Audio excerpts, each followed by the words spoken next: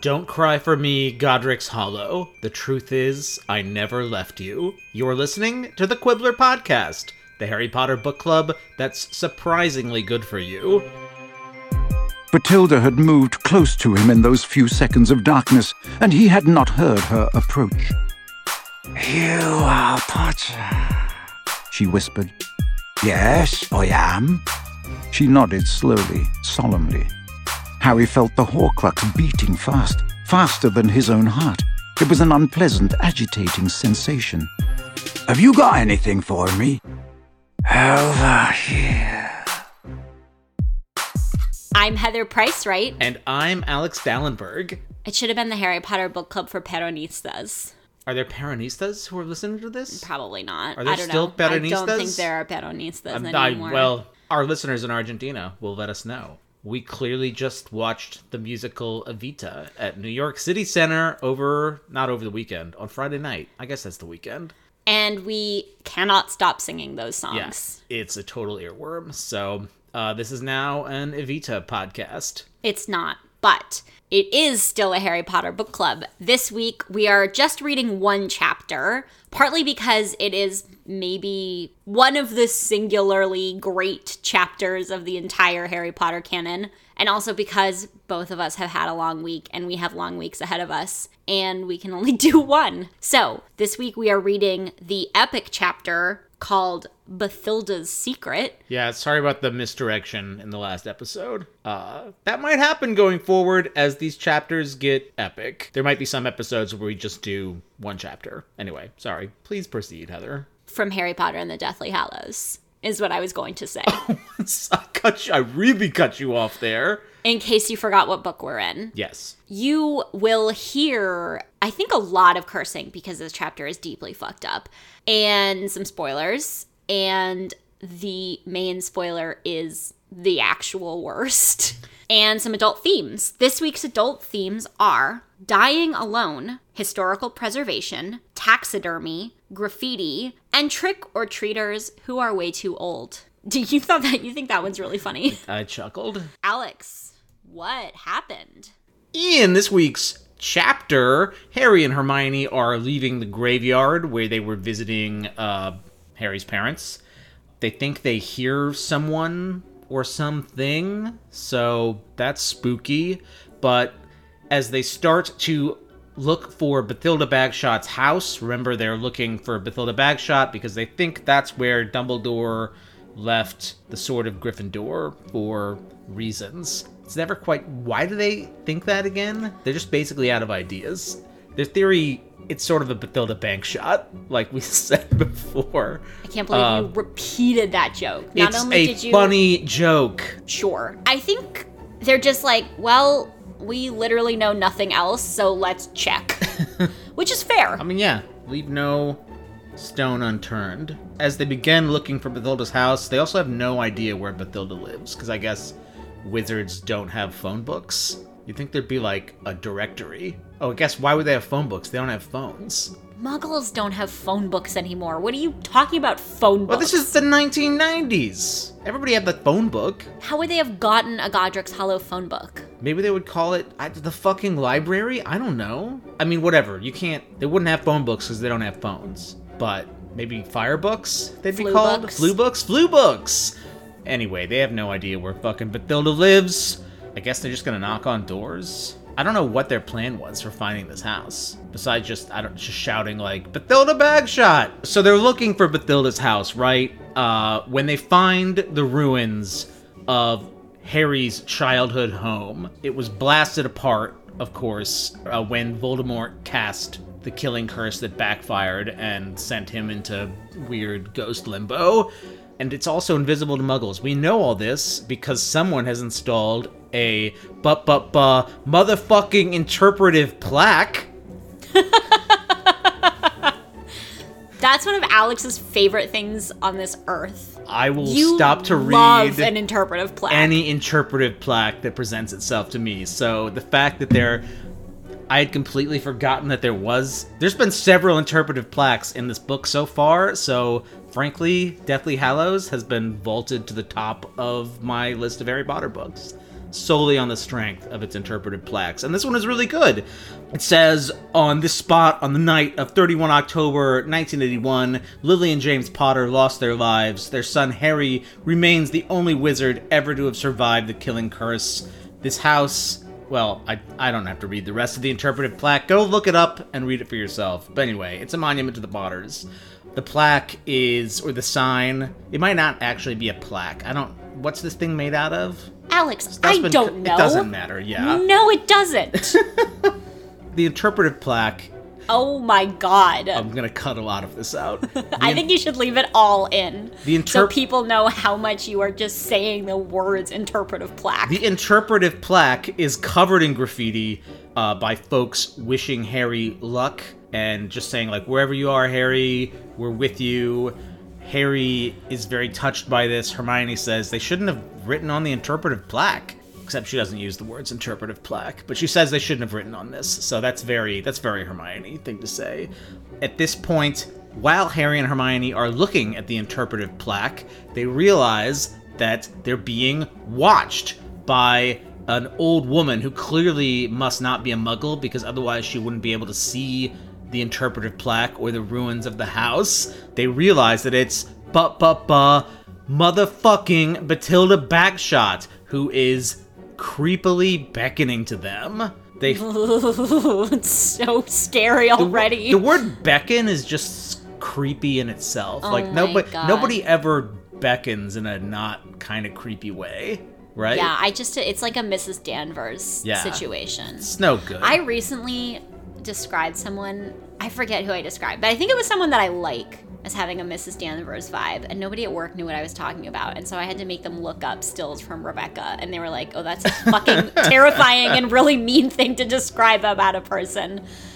Bathilda does not have a Mrs. Danvers vibe, but no. She's got her own thing. Her own thing. So Harry and Hermione follow Bathilda to her house. Inside, they notice immediately that she smells really bad, and her house smells really bad.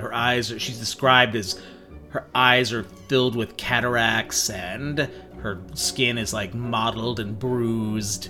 You can see her scalp through her hair, which is such an old lady thing. And she's not saying anything. She's just sort of communicating via gestures.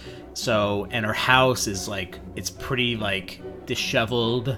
It's more than disheveled. That's like disgusting. A very weak adjective. Yeah. Clearly no one has been in to check on her in a long time. So there's some creeping dread here. Harry also feels the Horcrux beating faster against his chest. Oh my god, that's such a scary detail. Which he thinks might mean that the object that's going to destroy it is near. Harry is wrong. Yeah, spoiler alert, super not. That's not why at all. It's actually because there's another Horcrux in the room. But Harry's a Horcrux. Oh, that's true.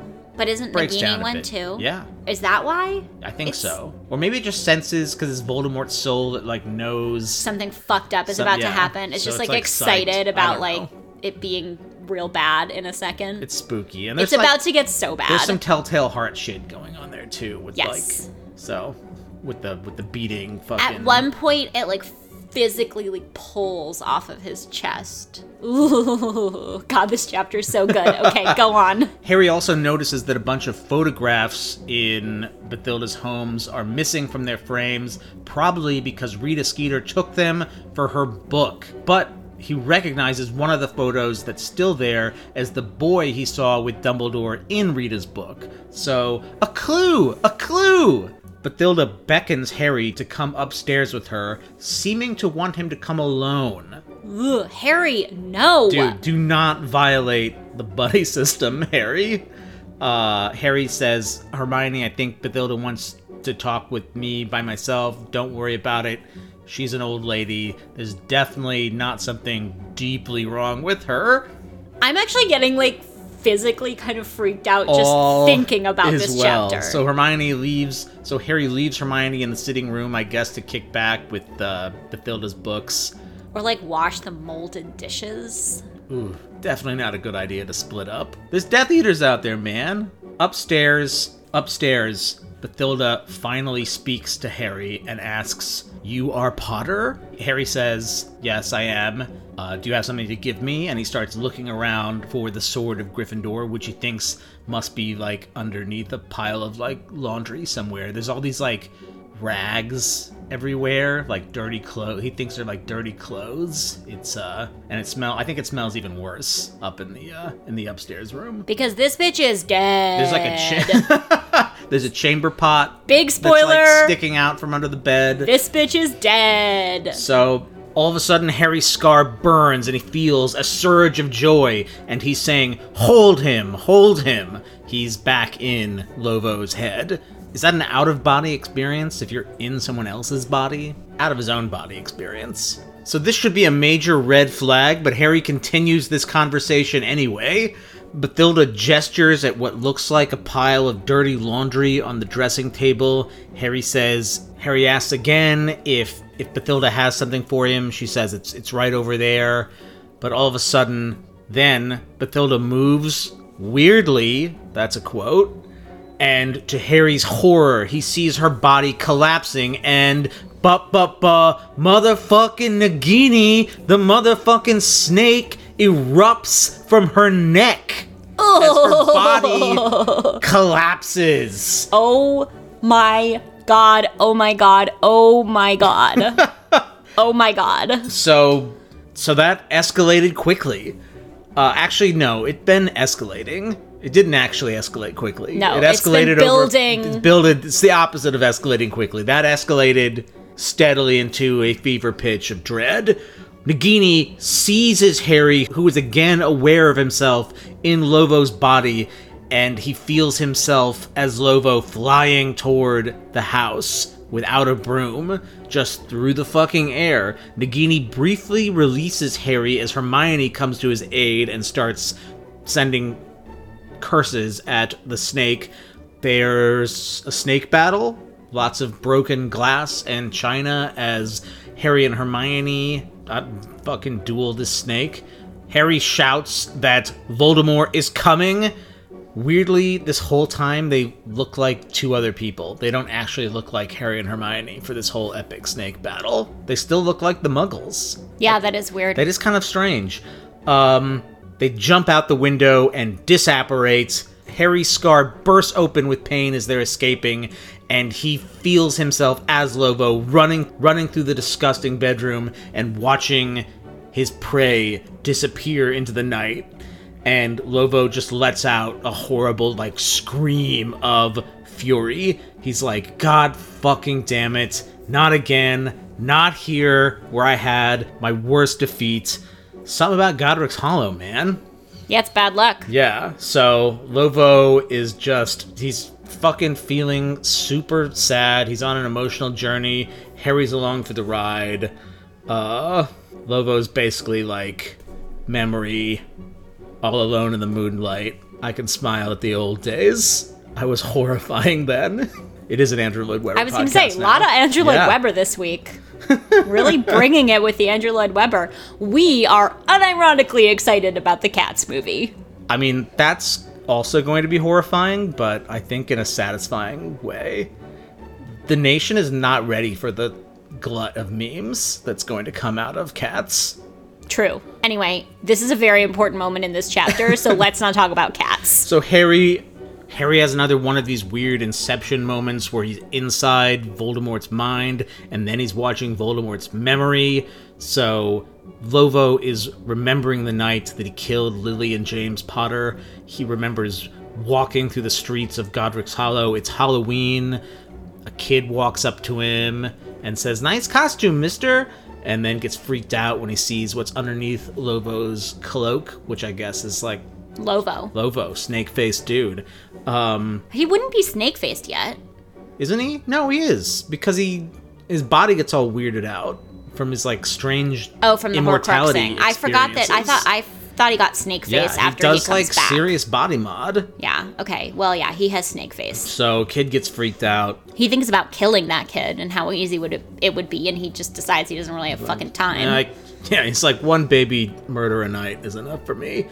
He approaches Lily and James's house with the Fidelius curse broken. He's able to see them through the window. James is making puffs of colored smoke come out of his wand to amuse Harry. Lovo blows the door open and says, "Trick or treat, motherfuckers!" He doesn't actually say that. He doesn't really have any really super dramatic catchphrases. He just is like, "Yo, I'm Lovo. You killed me in the future. Prepare to die."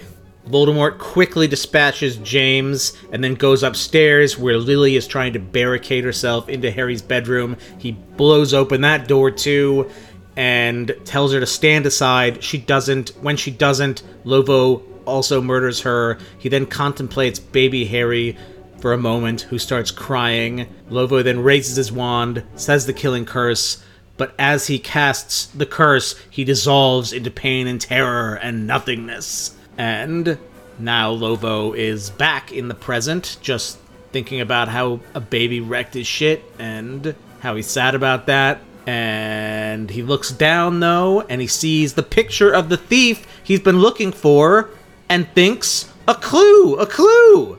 Somewhere else in England, Harry comes to. They're back in the tent. Hermione has been caring for him. She treated his wounds. He got bit by the snake. The Horcrux was also stuck to his body after they left, and she had to use a severing charm to get it off, so that's also spooky as hell.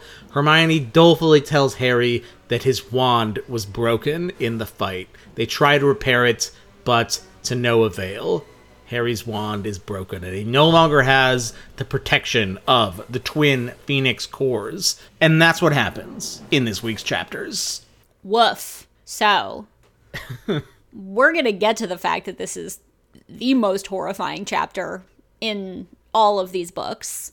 But let's talk for just a minute about what you have several times, maybe too many times, called an interpretive plaque. And a historically preserved ruin, or is that the best way to put it?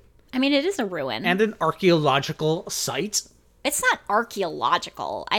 When I think of archaeology, that's like ancient civilizations. This is just a historic site. You can do archaeology on something relatively recent. I guess they're not doing archaeology there. So. This isn't archaeology. This is just historic preservation. Okay. Those are so it's totally preserved. different disciplines.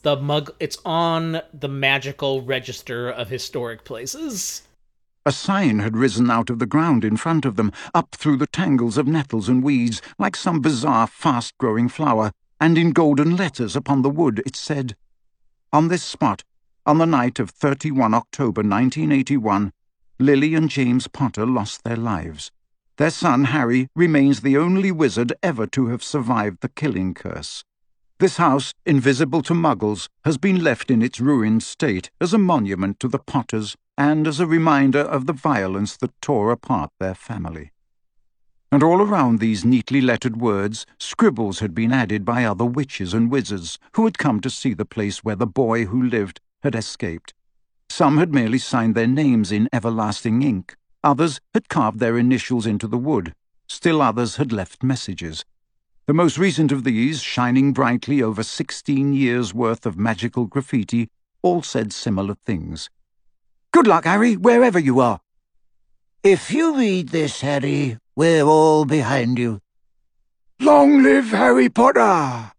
Yeah, first of all, does the ministry have like a national park service? This is an interesting kind of like government project we haven't seen before. Presumably this is the Ministry of Magic, although maybe it's like a local historic preservation, like the Godric's Hollow something that history. Bathilda was like on the board of, maybe. Yeah. I mean, the fact that Bathilda lives there probably... Are we saying Bathilda or Bathilda? I think I just keep using them alternately. Okay. As like Voldemort and Voldemort. Okay. What does Jim Dale say? I'm completely drawing a blank on how Jim Dale pronounces it. So we're just going to go back and forth willy-nilly, and if that bugs you, I'm sorry. How about Bathilda?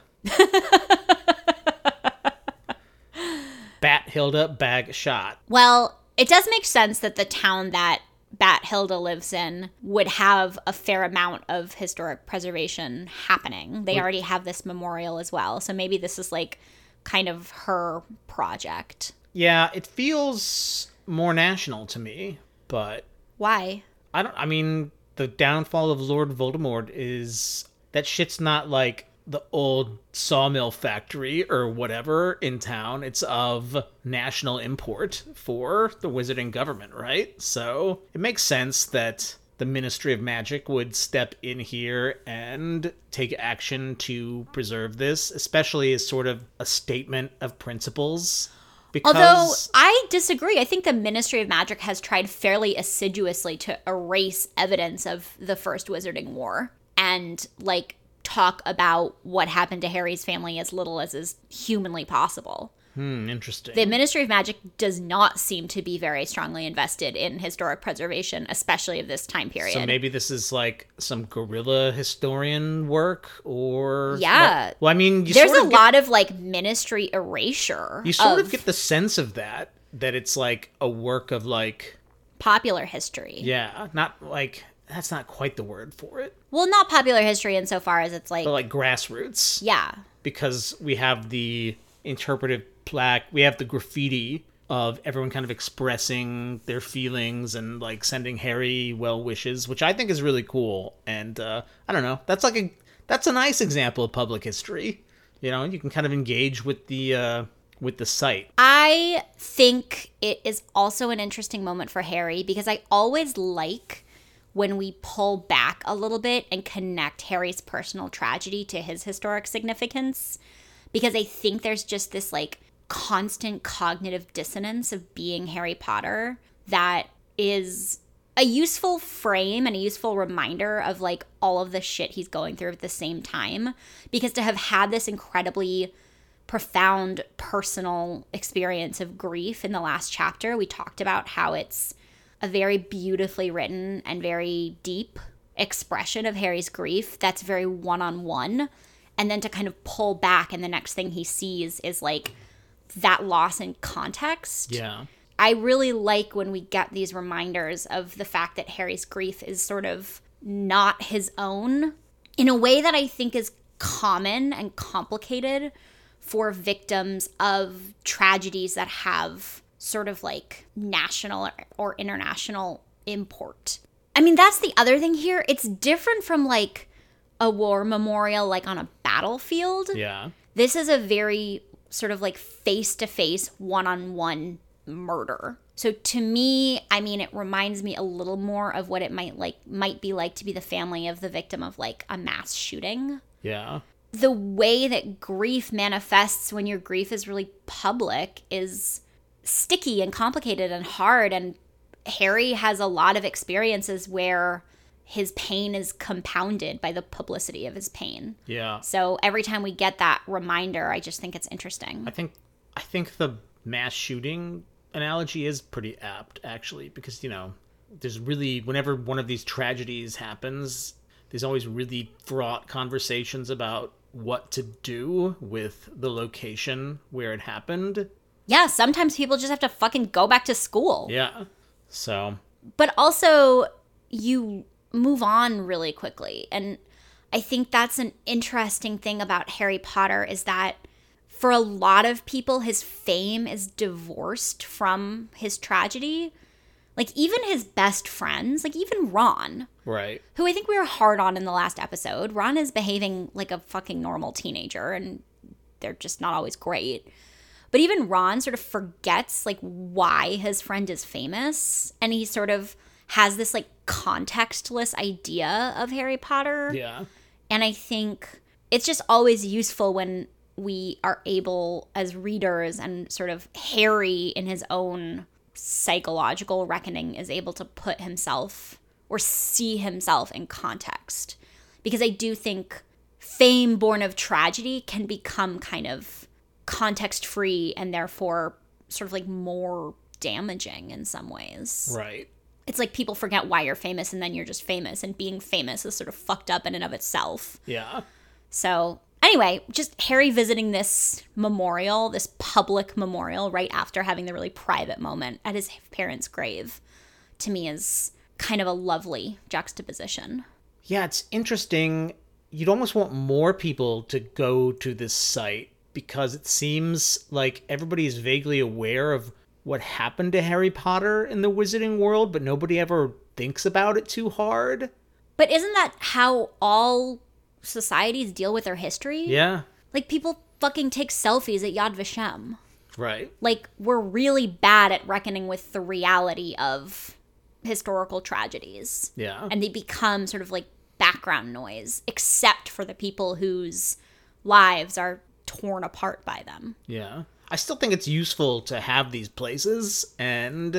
Oh, yeah, no, I totally agree. It's just not surprising to me that it doesn't stop everybody in their tracks and make them immediately, like, remember the full, like, force of the war. Yeah. People, like, have picnics at fucking... Gettysburg. Yeah, Antietam and shit. Yeah. We did an inner tube ride through Antietam. Yeah, I mean, Antietam Creek, like, not on the battlefield. No, we ended at the battlefield. Really? Yeah, we ended at the Burnside Bridge. Oh, Jesus. Yeah, see?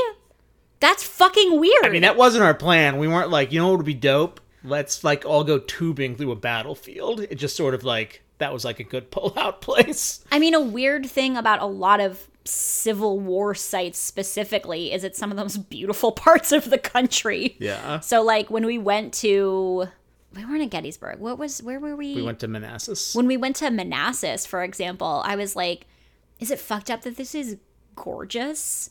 It was like a beautiful day. It was these rolling fields. It was really surreal. So anyway, this is like neither here nor there in terms of like Harry Potter specifically. But yeah, I think the cognitive dissonance of experiencing a place where something really horrible happened and like not being able to give your full attention to that thing is like pretty natural. I do like that they left it a ruin. Me too. I think it's a good... To me, this whole sequence is a reminder that there's power in what we choose to preserve and how we preserve it. Because you can sort of erase Harry Potter, but it's very hard to argue with the ruins of his family house. And likewise, it's hard to argue with, like, cabins on a plantation. Yeah, it's true. I mean, you can be like a Rita Skeeter figure or the sort of mouthpiece of the ministry and try to erase Harry's contributions and legacy and whatever it is that you think he is or isn't. But yeah, you can't physically blot out the reality of what happened to him. And yes, I mean, broadly, like, public history that's what it's good for. Yeah. It's just good to remind people that you can't like literally erase history. Well, you can. We have lots of times, but good historians and folks who think about this stuff try really hard to make sure that doesn't happen. There's just a lot of power in what you choose to elevate and call out and preserve or not preserve. So, you know, we see that in the Ministry of Magic with the fucking statue. And now we see it here with Harry Potter. I'm kind of surprised this is still standing under Voldemort, which I guess is evidence that this is this is like grassroots preservation, not Ministry of Magic. So I think we're a little bit stalling. Yeah. This is interesting. Like, this Just talking about interpretive plex to avoid the snake monster corpse fucking imbroglio. I do think historical preservation is interesting to both of us, but not that interesting. Let's talk about the worst thing in the book. So we had snakes in a drain earlier in the series. Now we have snakes in a dame. Oh my god. Snake in a dame. Yeah, single snake, single dame. She smelled bad, or perhaps it was her house. Harry wrinkled his nose as they sidled past her and pulled off the cloak. Now that he was beside her, he realized how tiny she was. Bowed down with age, she came barely level with his chest. She closed the door behind them, her knuckles blue and mottled against the peeling paint, then turned and peered into Harry's face. Her eyes were thick with cataracts and sunken into folds of transparent skin, and her whole face was dotted with broken veins and liver spots. He wondered whether she could make him out at all. Even if she could, it was the balding muggle whose identity he had stolen that she would see. The odour of old age, of dust, of unwashed clothes and stale food intensified as she unwound a moth-eaten black shawl, revealing a head of scant white hair through which the scalp showed clearly. Bathilda? Harry repeated. She nodded again. Harry became aware of the locket against his skin. The thing inside it that sometimes ticked or beat had woken. He could feel it pulsing through the cold gold. Did it know, could it sense that the thing that would destroy it was near? So, this is one of the few moments of real horror writing in these books. There's a lot of peril, there's a lot of excitement, there's a lot of battles and danger and that kind of shit. You know, feats of daring do, dragons, whatever. But, like, this is a really nice glimpse of the fact that J.K. Rowling can write, like, pure, true horror. This is inexpressibly upsetting, and it builds so beautifully. And one of the things I want to call out is, like, she describes that, like, stench of, like, I don't know. I personally am very sensitive to smell. Yes, you are. It's, like, really quite extreme, actually. I don't know what I'm going to do if I ever become pregnant, because I can't imagine that it could possibly get worse.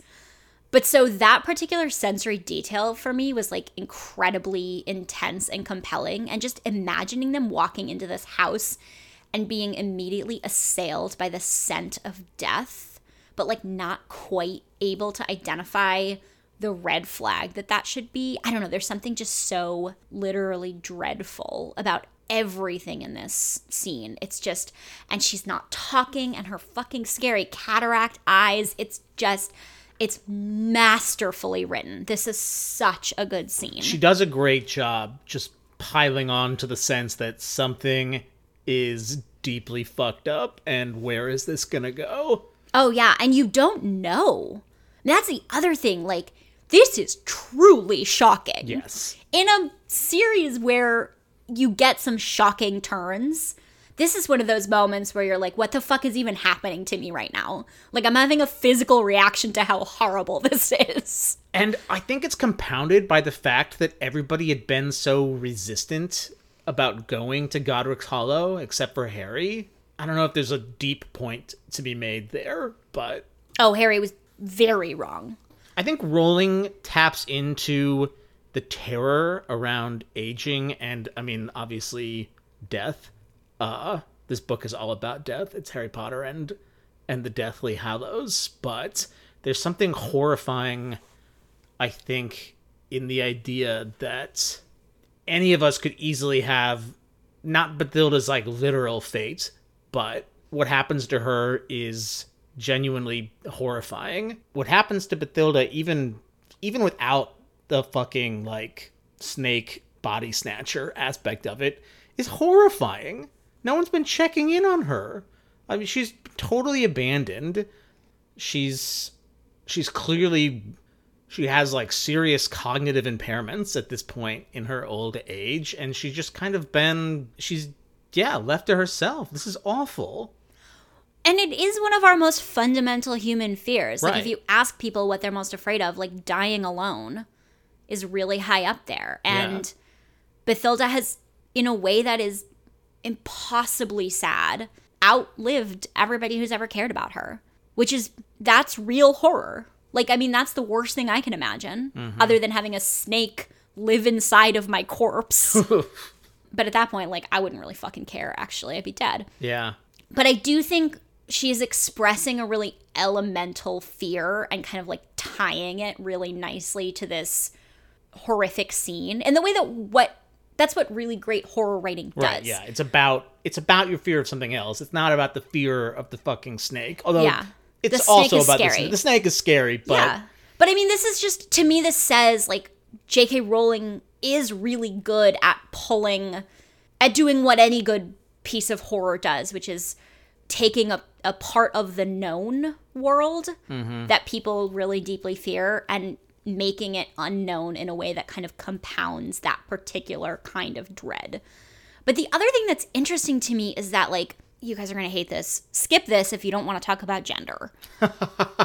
Just hitting the 30 on the iPhone, like, multiple times. I do think it's worth noting that this is in really stark contrast to, like, the end of Dumbledore's life, who was also a fucking ancient and incredibly accomplished and important and beloved magician in this world, and who spent his entire life piling up accolades and gaining followers and living in community. And Bathilda Bagshot, we are given to understand, is perhaps the most important wizard historian of her age. She's a big fucking deal. Like, she's a hugely influential scholar. She's like Barbara Tuchman. She's Robert Caro. She's, yeah. Like, this bitch should not have died alone. No. Like, somebody should be paying attention to Bathilda Bagshot. And, you know, but eventually, I do think all women become, if they're lucky enough to live into old age, all women become old ladies, and all old ladies get treated as irrelevant in a way that old men don't. Or disposable. Yeah. I mean, I just think people view old women as completely divorced from anything that made them important or worthwhile when they were young, in a way that really doesn't happen to men. And very, very, very few older women, like, escape that. But, I mean, you even, like, you know, this is fucking goofy, but even when you hear interviews with actresses who, like, turn 50 and they're like, it was like I was invisible. Like, people literally stop being able to see you. You know, there's lots of great writing about this, but I think the contrast between Bathilda Bagshot's fate and some of the male kind of greats that we get, even like Nicholas Flamel doesn't fucking die alone, and he lives for like 1,000 years, and people still check on him. Like, Dumbledore like calls Nicholas Flamel and is like, are you still alive, and are you still 1,000? So okay, I'm done talking about the gender thing. I do think, first of all, just a side note, Bathilda Bagshot was old when Dumbledore was a teenager. How fucking old is Bathilda Bagshot? Just ancient. Like, and she doesn't have a Sorcerer's Stone. Like, women live way longer, as a general rule, but, like, this is insane. Dude, that's all Tai Chi. Yeah, girl was, like, doing her, like, sitting down, standing up exercises, her silver sneakers. Yeah. So, Rita Skeeter has been my sort of, like, low-key unsung anti-hero, as you all know, and I know everybody disagrees with me, and that's like mostly a point I have made to be inflammatory and funny, although I did kind of like her.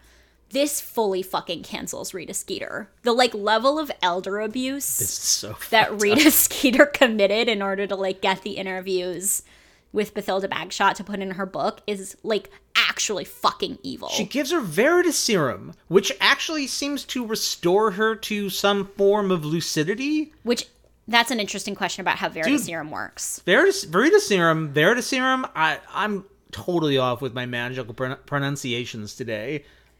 Clearly, there are therapeutic benefits for dementia. Oh my god, like develop an Alzheimer's cure with this shit. Using Veritaserum. Yeah, like extract whatever it is that sort of like reinvigorates the memory and like give it to muggles to treat, like dementia. I mean, they'd never give it to muggles, but we've already discussed that. Well, yeah, that's among the most immoral things about the wizarding world, but whatever. Although it does, I mean, you do hear of, folks with like early onset dementia have trouble like remembering what happened this week, but they can remember like events from 50 years ago like incredibly clearly. So I still think there are probably therapeutic uses for Veritaserum that some wizarding scientists should explore, but there's no fucking science. No, there's no science in the wizarding world. But yeah, this is by far the worst thing Rita Skeeter does. This is way worse than like, I don't know, like low-key implying that Dumbledore was a Nazi. And she takes all her shit. Yeah, she steals from her, and she abuses her. It's awful. And then clearly just leaves her to die. Why do they need the photographs? I don't know. I don't think they have photocopies. I think you need the literal. She, like, pasted the literal photo. But they've clearly been copied into all the books. I don't know. She should have taken the photos back. She brought the book back. She sent her the book. Sent her the pictures. Which is even more fucked up. Like, that is really gross. It's got that bitchy note in it that says... But, like, she clearly knew she left Bathilda in a state where she probably can't even read. I mean, if she went into that house and was like, oh, like, this is the state this woman is living in, and then just, like, left her, like, that's elder abuse. That's evil. I mean, this is where I'm like, okay, Rita Skeeter is, like, actually a bad guy. I guess it's possible the house got really fucked up after Nagini took over Bathilda's body. No, Bathilda fucking died. in that house. It's not Nagini's fault that, like, Bathilda died and everything went to hell. I don't think, well, we have to talk about... Oh, wait a minute. You don't think Nagini killed Bathilda? No, you think Bathilda Bathilda died. was just dead? No, I think Bathilda died in her house, and Nagini went and, like, fucking lived inside her corpse. Oh, I thought... Do you think Nagini killed her? I thought Nagini finished her off. Oh, okay. Well, you all have to weigh in here because... Because otherwise, Bathilda's body would have been way more decomposed. It is pretty decomposed. He describes it as, like, mottled and purple. Well, we don't know how long Nagini has been in there. It's like a rotting corpse. Like, Yeah. based on the description, yes, my understanding is that this was a body. This is a fucking decomp. Like, this is a body that had been there for a while that Nagini went and inhabited. Yes, I read it as Bathilda Bagshot died alone in her house, and Nagini came and, like, resurrected her corpse. See, to me, Lovo and Nagini are just very murdery, so... Well, yeah, I mean, fair, but, like... Lovo wasn't like, let's wait till she's dead. Well, maybe they didn't wait till she was dead, but maybe they, like, checked and she was dead. So Nagini just got there, was like, well, I was going to kill this woman anyway, but I guess that's, like, one thing I can check off my list of things to do on this mission. I think it's scarier if she died and Nagini just came in and was like, cool, here's a corpse to live in. You don't think it's scarier that Bathilda didn't have any idea what was going on? Fucking giant snake shows up and, like, squeezes the life out of her, which probably wouldn't have taken that much effort. But, like, she just has no idea what's happening and she's being murdered by this snake. Tweet us or send us e-owls because I want to know what you all think. Yeah, I fully thought that Nagini came after she was already dead. Maybe there's some fucking Pottermore that explains this. I don't want to read that. This is all based on textual evidence. This is, regardless of which of these things is true, this is a very weird plan. Was this Nagini's plan? Yeah, this seems like a snake thought up this plan. Yeah, this is like a 3 kids in a trench coat plan. Or, like, the cockroach, like, stealing the farmer's suit in Men in Black. Like, the giant alien cockroach. So you think Nagini was the one that suggested this? I don't know. I mean, this chapter also raises questions. I don't know. I mean, it's a pretty fucking weird plan. You're just gonna hang out? Like, Lovo just posted Nagini in, like, Godric's Hollow and, like, maybe Harry Potter shows up? I don't know. It seems like Nagini maybe has better things to do. Nagini has nothing to do. She's a fucking Horcrux. That's, like, important. Yeah, actually, the fact that he left a Horcrux alone, just laying around. But I guess Nagini can, like, defend herself. But also, even still, yeah. Now that you mention that, leaving a Horcrux by herself, like, unattended, and, like, what if they had just killed her?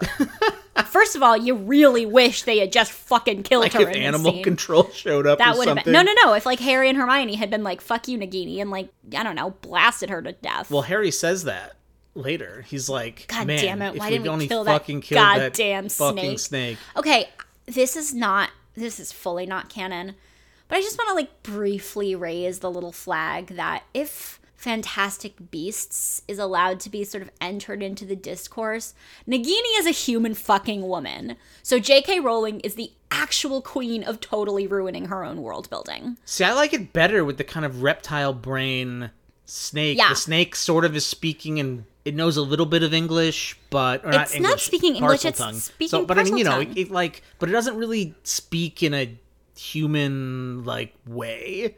Right? Like, you don't have, like, a full conversation in Parseltongue with these snakes. Yeah, Voldemort talks to Nagini. But, like, full-on conversations? Because Nagini doesn't really... Nagini only says a few words. Like, you don't think... I know, but Nagini only says a few words because she doesn't want to tip Harry off to the fact that it's Parseltongue. Well, Nagini should have done some fucking research about Bathilda Bagshot to, like, have a slightly longer conversation, I feel like. Well, all in all... Just you are Potter? That seems ominous. I mean, this whole fucking thing is pretty ominous. Yeah, I know. They don't like, skimp on the, like, ominosity here. I just like, Nagini has no skin in the game of making this not she's got plenty of skin scary. in the game. It's just Bathilda's skin. One last... Sorry. I don't have a good sense of Nagini's general level of intelligence. She seems more intelligent than your average snake, but, like, not quite full human like, intellect level. But I don't know, maybe not, because snakes seem to possess, like, a higher level of intelligence in this world, because that one fucking snake Harry meets in book 1 is fucking bilingual. He says, thanks, amigo. I know. He doesn't say gracias, amigo. Well, I think that might just be some weird essentialism.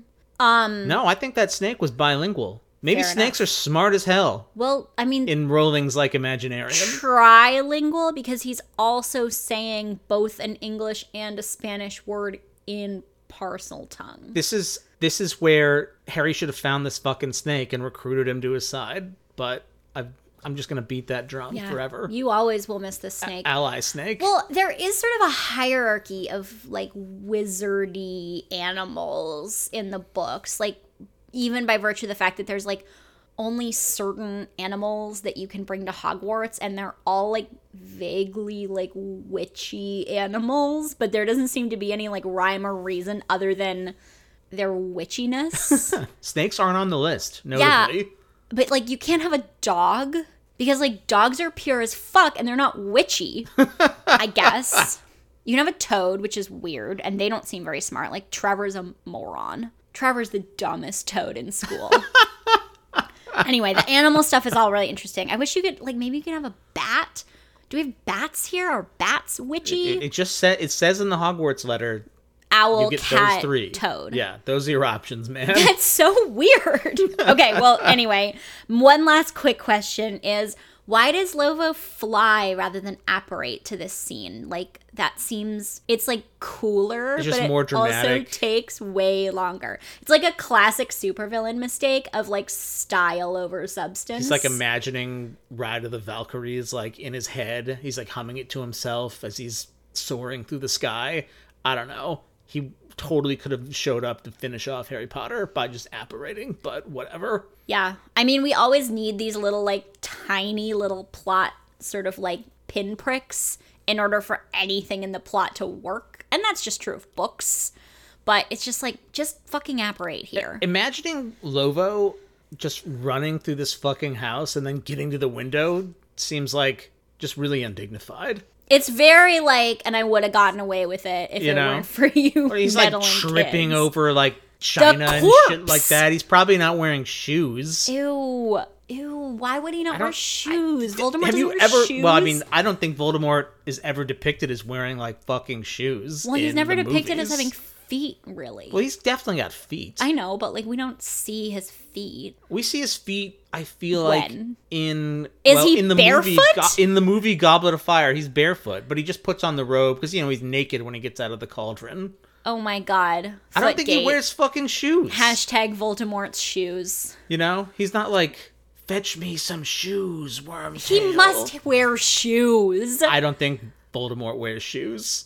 I think he's above that. I think that's insane. I think that's a deranged thing what, to suggest. What kind of shoes do you think Boots. Voldemort wears? Boots. Okay, I could see that. I think he wears boots. Boots would look fucking stupid with a robe. Oh my god. You're just wearing a wizard robe and shoes boots. does Voldemort wear? Think how fucking stupid Boots would look with the robe.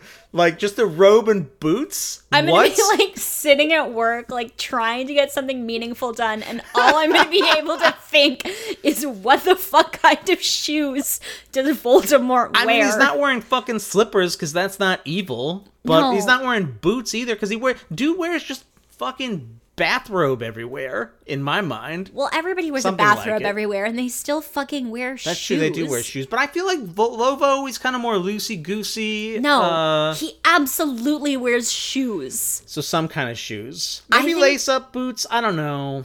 Yeah, I think, like, not, like, cute boots, but, like, boots. I'm fucking sticking with boots. Toe shoes. Voldemort wears toe shoes. Fucking tap shoes. He's just like, yada da da da da. He's got tap shoes on. I don't fucking know. Do you think he wears, this like, just like, derailed this Is conversation. it dress shoes? Like, does he wear, like, No. pointy black Nothing dress too muggly-y. shoes? What kind of shoes does Dumbledore wear? Dumbledore, in my mind, wears, like, pointy kind of Like elf elf shoes? No, Dumbledore would wear boots. Dumbledore, we know he wears socks. Right, because he wants... He Well, actually, we loves don't know that, socks. because he's like, I want a comfortable pair of socks. Well, presumably that's because he likes to wear socks. That's true. What the fuck kind of shoes do adult wizards wear? I can imagine Minerva McGonagall's shoes. I cannot imagine Dumbledore in shoes, now that I think about it. I'm pretty sure Bellatrix Lestrange wears, like... She wears, like, sexy thigh-high boots. Sexy thigh-high boots. She wears, I think like, she hot actually boots. might do that in the movies. I mean, honestly, but, I don't think there's a movie in any universe in which Helena Bonham Carter appears in which she doesn't at one point wear sexy thigh-high boots. Except maybe The fucking Crown now. Which, like, ugh. But anyway, that's, like, probably in her contract. Like, you gotta put me in real hot boots. This was not... Scripted. In... This is not in our outline. What the fuck kind of shoes does Voldemort wear? It's making me crazy. We have to figure this out. Help us out, Quibblers. The game is afoot. Yeah, somebody send us a picture of Voldemort's shoes. You didn't laugh at my very good pun. The game is afoot? Yeah. Okay. I mean, it's not worth laughing at, but I will acknowledge it. Okay. Fine. We'll give it... I thought you'd get a kick out of it. Oh my god. We have to talk about something else. The next thing that happens is so fucking sad.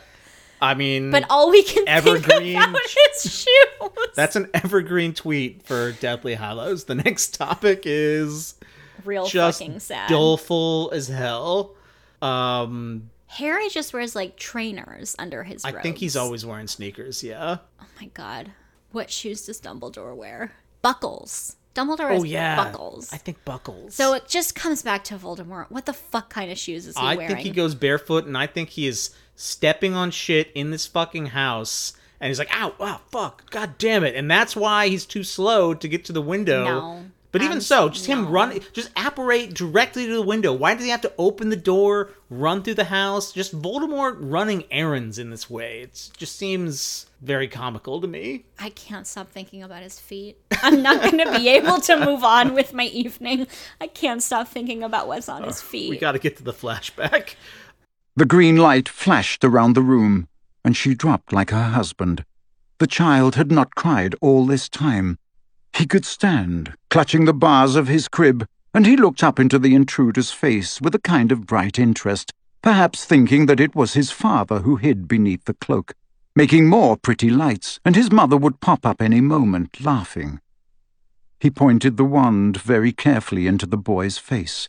He wanted to see it happen, the destruction of this one inexplicable danger. The child began to cry. It had seen that he was not James. He did not like it crying. He had never been able to stomach the small ones whining in the orphanage. Avada Kedavra! And then he broke. He was nothing but pain and terror, and he must hide himself, not here in the rubble of the ruined house where the child was trapped and screaming, but far away, far away. I had completely 100% forgotten another evergreen tweet for Deathly Hallows, but even more so in this case, I forgot that we got this whole flashback where Lovo is reliving his attack on the Potters. And Harry is like seeing it through his eyes, which is awful. I think one thing I find really interesting about this scene is this is actually the most complete rendering we get of this pivotal moment. And it's in the final book. We have never sort of seen what happens here head on. There are like mounting sort of flashes and like kind of these really scattered, terrifying moments that Harry kind of pieces together in his memories, like from book one. Mm-hmm. And with his interactions with Dementors, because he can hear his mom screaming and things like that. But there's sort of a fucked up catharsis, I think, as a reader, to actually see the scene fully rendered. Because it's sort of like the center of the books, but we haven't actually watched it happen. So this is a useful literary moment, and seeing it through Voldemort's eyes, I don't know, I just think is a really fascinating and successful choice that she makes. Also because it sort of doubles up the like real fucked upness of Harry's experience, because not only is Harry getting like a full, clear, moment by moment picture of the worst thing that ever happened, but he's also experiencing it with Lovo's emotions. Yeah. So he's having to like live inside of Lovo's like joy at killing his parents, which is, God, poor fucking Harry. Like, what are we gonna do for this poor boy? I don't know, man. There is a point sort of at the end of this chapter leading into the next one where Harry sort of starts to be able to acknowledge the level of psychic pain that he's in. He is starting to do some interesting introspection about like how fucked up it is, which is very, you know, it's just very indicative of his growth. He's actually kind of exhibiting some like self-knowledge.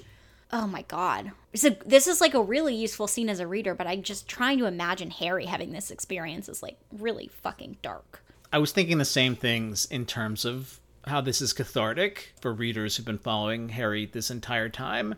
When I first read Deathly Hallows, I think because I was just speeding through the books, I was sort of, meh, this seems like jumbled. But now rereading it and seeing how she ties up the loose ends and concludes her themes, I think it's becoming one of my favorite books in the series. I don't think I was enough of a Potter aficionado before to really appreciate what she's doing in Deathly Hallows, and I think the scene is a great example of that. For me, it's also, you know, I read these along with sort of Harry aging. Like I was, as we've said before, the same age as Harry all the way through. And sort of coming back to this one, this is a book for young adults. Like this is, you know, the writing is still middle grade. It's still sort of like accessible, I guess, in like literacy terms. Like if you were being very official about like grade level reading. But I'm just trying to imagine being a parent. And I'm actually very curious if we have parent listeners who are reading these books with relatively young kids. Because I can imagine reading like books 1 and 2 to like an 8-year-old. But if you get through the whole Harry Potter series in a year, like all of a sudden you're fucking reading Deathly Hallows to an 8-year-old. Like, there's a I double can't murder. Imagine this. There's a snake-infested corpse. Like the themes in this book have matured along with its characters in a way that makes it kind of hard to imagine it remaining accessible for young readers. Yeah, I have a friend who's reading Harry Potter with her daughter. She's like in kindergarten or first grade. I forget. But, you know, they're kind of speeding through it. And she asked me, she's like, it gets pretty dark, right? Because she hasn't read through them all. And I was like, yeah, she's reading these books with a young child, not knowing what happens. Oh my God, she has to like stop at book 3. Like honestly, you gotta stop at book 3 and wait till the kid turns like 11. They're like partway through. I had to break it to her that Cedric dies. I was like, don't let her get too attached to Cedric. Although I was like, you know, that's an interesting opportunity for conversations about how children how sometimes bad things dying. Happen. I don't know, but anyway, so she's trying to like pump the brakes and get her interested in other books. She's like, what if we read Harriet the Spy? But, you know, honestly, Harry Potter... though, Harriet the Spy is about, like, psychological torture. So, fuck that book. Yeah, I mean, good children's books kind of fuck you up. Harriet in the a way, Spy but, you know. is especially upsetting. Yeah, or like Dear Mr. Henshaw. That one's pretty dark, too. I don't know if I ever read that. What happens in that one? He has this, like... This guy is like writing to a kid's book author. This young kid is like writing to a kid's book author, and I think his parents are getting divorced or something, and the author's like not super into it, but like he's kind of a dick, I think it turns out. But wow, The Fault in Our Stars fully ripped off Dear Mr. Henshaw. I don't remember. The last time I read Dear Mr. Henshaw, I think it was read to me in 2nd grade. Well, anyway, my friend is trying to kind of pump the brakes on Harry Potter, but Harry Potter is obviously fucking all-consuming, so all she wants to do is just like plow through Harry Potter. Yeah, I'm also trying to imagine being a child and somebody telling me that I had to stop reading the Harry Potter books for 2 years while I like psychologically caught up to the themes, which I think I would throw. That happened naturally for you because you had no other choice, but yeah, I had to wait for them to come out. Maybe parents just have to construct this elaborate hoax where the books are still coming out. I think this is going to be a major, like, planning undertaking when we're parents. Like, we're going to have to be like, okay, real talk, how do we do this? Also, do we ever let our children listen to the Quibbler? Answer, no. Probably not. But, you know, the They'll internet, find it. Yeah, they'll find it as soon as they learn how to fucking Google. I mean, what are you going to do? Or they'll have like weird fucking microchips in their heads and it won't matter. Nothing matters. Thinking about having children is making me spiral a little. Anyway, hi guys. Welcome to our marriage. One last thing that I want to touch on very briefly is Harry loses his wand, which is a big fucking deal, obviously, and sets in motion a lot of sort of comically complicated plot elements that lead to the like Elder Wand shit, and I don't know, there's like some wand shenanigans. There's a lot of wand logistics, yeah. There's a lot of logistics, period, in Deathly Hallows. There's just so much like object play. Not, you know what I mean? There's just a lot of fucking objects that we have to keep track of. Yeah, too many MacGuffins. Yes. Redux. But I do think losing the wand is another indication of something that I've talked about throughout this book, was just this like gradual stripping away of everything Harry Potter has come to rely on in his sort of years as a wizard, so that it's gonna be like just him and Voldemort in this really kind of naked way. Yeah. Like everything that he thinks he can count on to sort of be a tool against Slovo gets like physically wrenched from him throughout this book, which I love. I mean, I just think that process is so satisfying because their sort of showdown, it's like just Harry. And like the profound loneliness that must just be welling up in him. And it's just like everything he doesn't think he can lose, he's losing. Yeah, this wand has been responsible for multiple Deus Ex Machinas at this point. Yeah. Well, yeah, and he relies on it for like a very specific like wand lore reason. Also, Voldemort is out here killing all the wand makers. So there's a very practical question of like, can anyone make a wand? Yeah, they don't like, have a, they don't two have a, people could. There's not like a genius bar for like broken wands or whatever. Like Ollivander's being tortured. Grigorovich is dead. Like, are there other wand people? There's not just like iFixit like storefronts with like really bad typography or whatever. You know what I mean? The place that fix your broken screen. Yeah. I feel like they all look the same, like no matter where you go. Totally. And there's just like 1,000 like iPhone cases like hanging in the window. There's no place like that. And they have an orange awning. Yeah. I don't know if there's anything to this, but it's kind of interesting that Harry's wand is broken here because it's also one of his connections to Voldemort with the twin cores. This is also, I think, maybe the moment of this closest like psychic connection between Voldemort and Harry, where he's like reliving this murder. Yeah. And there is then this symbolic break. Yeah. And literal break. That's interesting. Just want to call that out. Yeah. No, I think that's really valuable. Okay, who's your unsung hero? My unsung hero are the two kids dressed as pumpkins in Lovo's memory. I think it's fucking adorable when little kids are dressed as pumpkins for Halloween. There's nothing fucking cuter. So their parents did a good job. And I'm glad Lovo didn't just fucking murder them. Yeah, me too. That was really upsetting when he thought about it. When I was growing up, we had like a clown costume and a pumpkin costume that were sort of like baby and toddler sized. And my sister and I just like switched off every year until we were like too big for both of them. So I do think it's really cute when kids dress up as pumpkins. My unsung hero is kind of obvious, but I just, want to send her off on a good note, is Bathilda Bagshot, who was a very significant and valuable wizarding scholar in a world where we are not doing enough scholarship, clearly. Nobody pays attention to fucking anything in school. The only wizarding academic just got fucking maybe killed by a snake, maybe died alone in poverty. I don't know. Yeah. Anyway, she made enormous contributions to the stores of wizarding knowledge and died truly and deeply unsung, and that's very sad. She did not negotiate enough royalties for a history of magic. This week's episode is brought to you by the Potter House.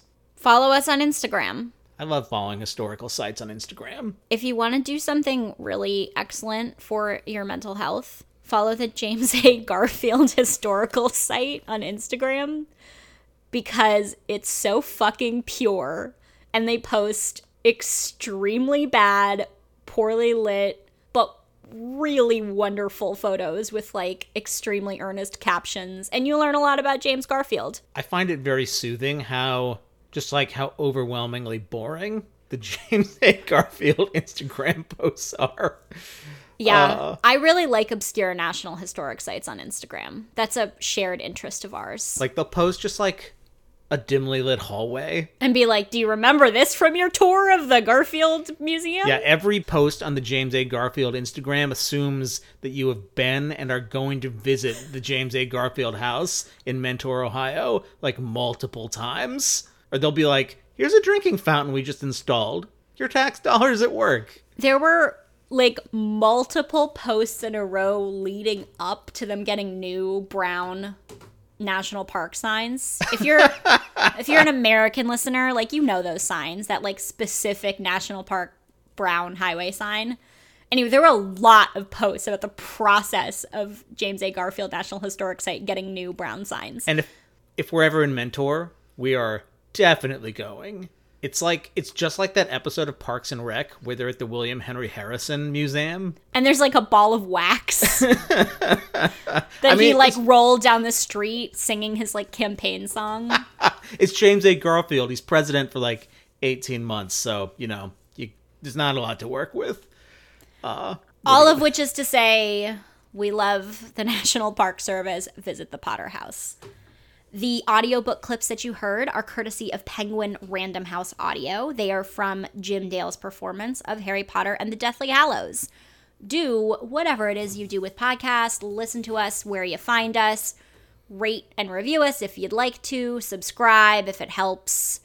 I don't know. I'm not that fussed with this kind of thing anymore. You know where to find us if you're listening. We're on Spotify. That's Tell handy. someone else about this podcast. We get a lot of very sweet word of mouth listeners. So if you know someone that either really likes Harry Potter or like kind of likes Harry Potter but likes to bitch about it, you gotta hit the sweet spot. Yeah, you can't really like Harry Potter too much. Some folks have had this podcast recommended to them and are like such pure and lovely fans that they think we are dicks. Which might be fair, but that's not the target audience. So if you know someone that's like, I can't hear a word against Harry Potter, don't recommend this podcast to them. Because that's how we get 1-star reviews. Which are valid, but we don't love.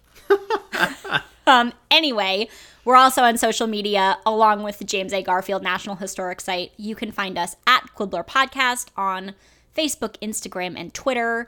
You can subscribe to our newsletter, tinyletter.com/quibblerpodcast. You can send us an e-owl, quibblerpodcast@gmail.com. Slide into our DMs as you see fit. And next time, we are probably going to be back on the 2-chapter train. Although this is a really long episode and all we talked about is Bathilda's secret. We also talked for a really long time about whether Voldemort wears shoes, to be fair. I think when he killed the Potter, he was also barefoot. I can't think about this anymore. Just throwing that out there. This is making my brain feel like it's on fire. I can't think about it anymore. So next time we will be reading the chapters called The Life and Lies of Albus Dumbledore and The Silver Doe. We will talk to you then. I hope we weren't too hard on James A. Garfield. They really are nice. No, it's pure as fuck. It's super pure. I genuinely love that Instagram account. That being said, they need like a ring light. Like, they are not well-lit photographs. Follow them. Thanks, amigos. And in the instant that he looked away, his eyes raking the tangled mess for a sword hilt, a ruby, she moved weirdly. He saw it out of the corner of his eye. Panic made him turn, and horror paralyzed him as he saw the old body collapsing and the great snake pouring from the place where her neck had been. Oh, hey!